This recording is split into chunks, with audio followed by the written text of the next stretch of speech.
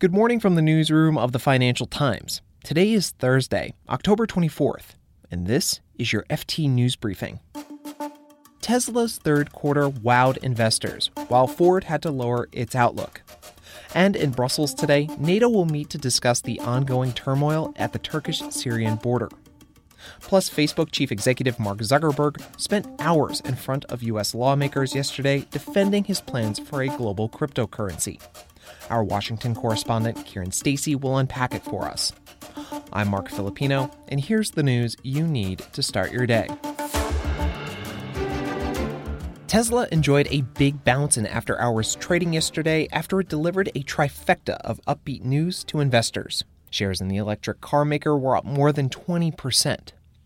Tesla posted a rare net profit in the third quarter against widespread expectations of another loss. It said its new Model Y SUV was ahead of schedule and ready to launch by next summer. Chief executive Elon Musk added that he expects the vehicle to outsell all other models in Tesla's current lineup combined. And while Tesla wowed investors, Ford disappointed. The company lowered its full-year profit outlook after booking weaker earnings in the 3 months that ended in September. The company cited slower sales in China and a need to offer bigger discounts in North America. Yesterday, U.S. President Donald Trump said he would remove sanctions on Turkey. Those sanctions were imposed last week to punish Ankara for its military advance against Kurdish forces in Syria. Mr. Trump has been widely condemned for appearing to give Turkey the go-ahead to launch the offensive in early October. Today, NATO defense ministers will begin a 2-day meeting in Brussels with the crisis in Syria on the top of the agenda. Michael Peel is the FT's European diplomatic correspondent, and he has more on the meeting.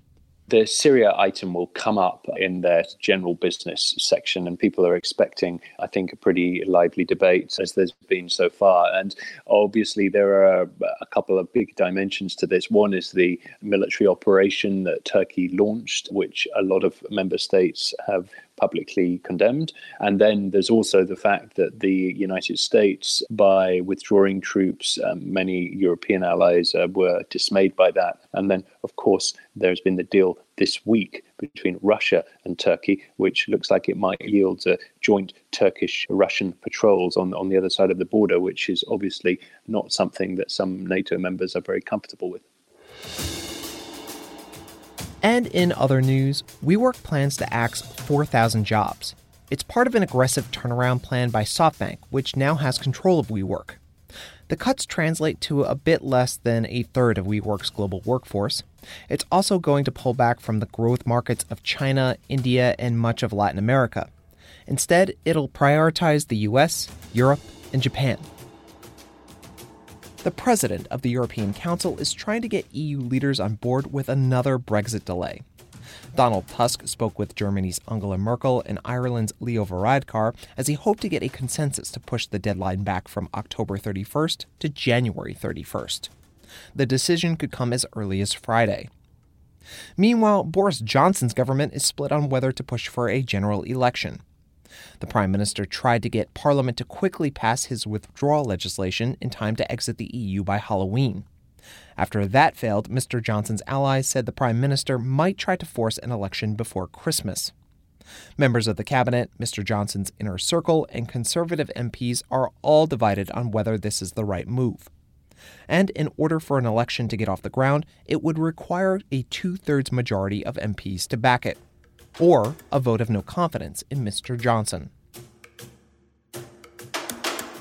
And here's a closer look at a story we're following. Facebook chief executive Mark Zuckerberg spent several hours getting grilled by members of the U.S. House of Representatives. He took questions about fake political ads, political bias, and of course, plans for the global cryptocurrency, Libra. The digital currency project has come under fire over concerns about money laundering and whether it would undermine the dollar. The FT's Kieran Stacey was there for the marathon hearing. What I think Mark Zuckerberg will be pleased about is there was nothing new that came out that seemed to shock members of the committee, at least as far as Project Libra was concerned. And he was able to do a fairly good job in allaying certain concerns they had, whether it was about money laundering or about how exactly their currency would be backed by other currencies, while not entirely giving up what the project wants to achieve. So he's fielding all of these questions and all of these concerns. What is his main defense of the project? So Mark Zuckerberg was keen to stress two things in defense of Libra, I would say. The first thing is that he wants it to appeal to the unbanked and the underbanked. He wants it to be able to bring banking services to the millions of people worldwide who are not able to access them. This argument went down okay with some, but very badly with others. There was one Congressman, Brad Sherman, a Democrat, who said, "Don't you, as the world's richest man, are hiding behind the backs of the poorest people in the world to try and launch this thing, which is going to make you a lot of money." But for the richest man in the world to come here and hide behind the poorest people in the world and say that's who you're really trying to help. You're trying to help those for whom the dollar is not a good currency. Drug dealers, terrorists, tax evaders. The other argument he was trying to use was a bit more interesting. It was that if the US doesn't do this, then China will do it. What we saw was in China especially, they immediately kicked off this public-private partnership with some of their biggest companies in order to race to try to build a system like this quickly, a digital renminbi that they could use as part of their Belt and Road initiative, their kind of foreign and economic policy to grow influence throughout Asia and Africa and other areas. And they're planning on launching this in the next few months. Well, I would say, and if China does it, that will pose much more of a threat to US global financial and political supremacy than anything that Facebook could achieve. That was a little more successful as an argument, although one member of the committee said, don't try and set this up as you versus Xi Jinping, because it's simply not. So has there been any talk about Facebook making compromises to get Libra off the ground? So I think this is the key question for people monitoring developments on Libra closely.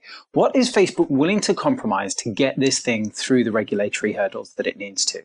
And I think there are three possible areas where it could seek a compromise. The first one is on anti-money laundering measures. So one of the big problems that the Libra project has is that they're promising that they will adhere to anti-money laundering rules, but they also want to make the platform open source so that any company or any individual, in fact, can launch their own digital wallet and enable people to transact in Libra coins across the network.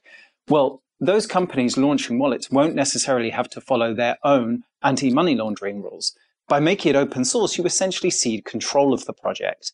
So a lot of people have called on Facebook not to do that, to keep control, or at least the Libra Association, to keep control of the project and to make sure that anybody who uses it does have some kind of process to go through to get on. There was a little bit of a suggestion that might happen. Mark Zuckerberg talked about the aspiration that the project could be open source, but he didn't put it any more strongly than that. Now, compromise number two would be on what it is exactly that backs up this cryptocurrency. So Mark Zuckerberg and others talk about it as a stable coin. That's a cryptocurrency which is backed up by a basket of other currencies. That's upset some in the US in particular who want to make sure that it is backed up only by the dollar so that it doesn't provide some kind of a rival to the dollar. Well, what Zuckerberg said that perhaps instead of being backed up by a basket of currencies, you could have a range of different Libra coins, each one backed up by a different currency. The final compromise that Libra could make is not to locate itself in Switzerland. Now, I don't think there's much compromising that Mark Zuckerberg is likely to do on this point, even though members of the committee yesterday described Switzerland as the grandfather of all tax havens.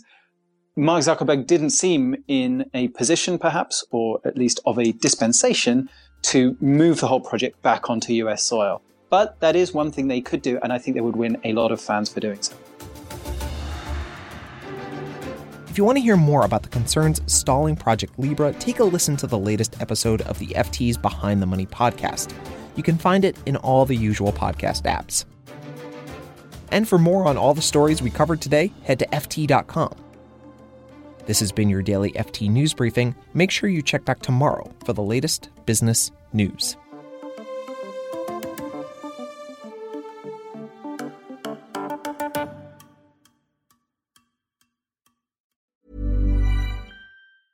Hi, this is Janice Torres from Yo Quiero Dinero. From a local business to a global corporation, partnering with Bank of America gives your operation access to exclusive digital tools, award-winning insights, and business solutions so powerful, you'll make every move matter. Visit bankofamerica.com/banking for business to learn more. What would you like the power to do? Bank of America, N.A., copyright 2024.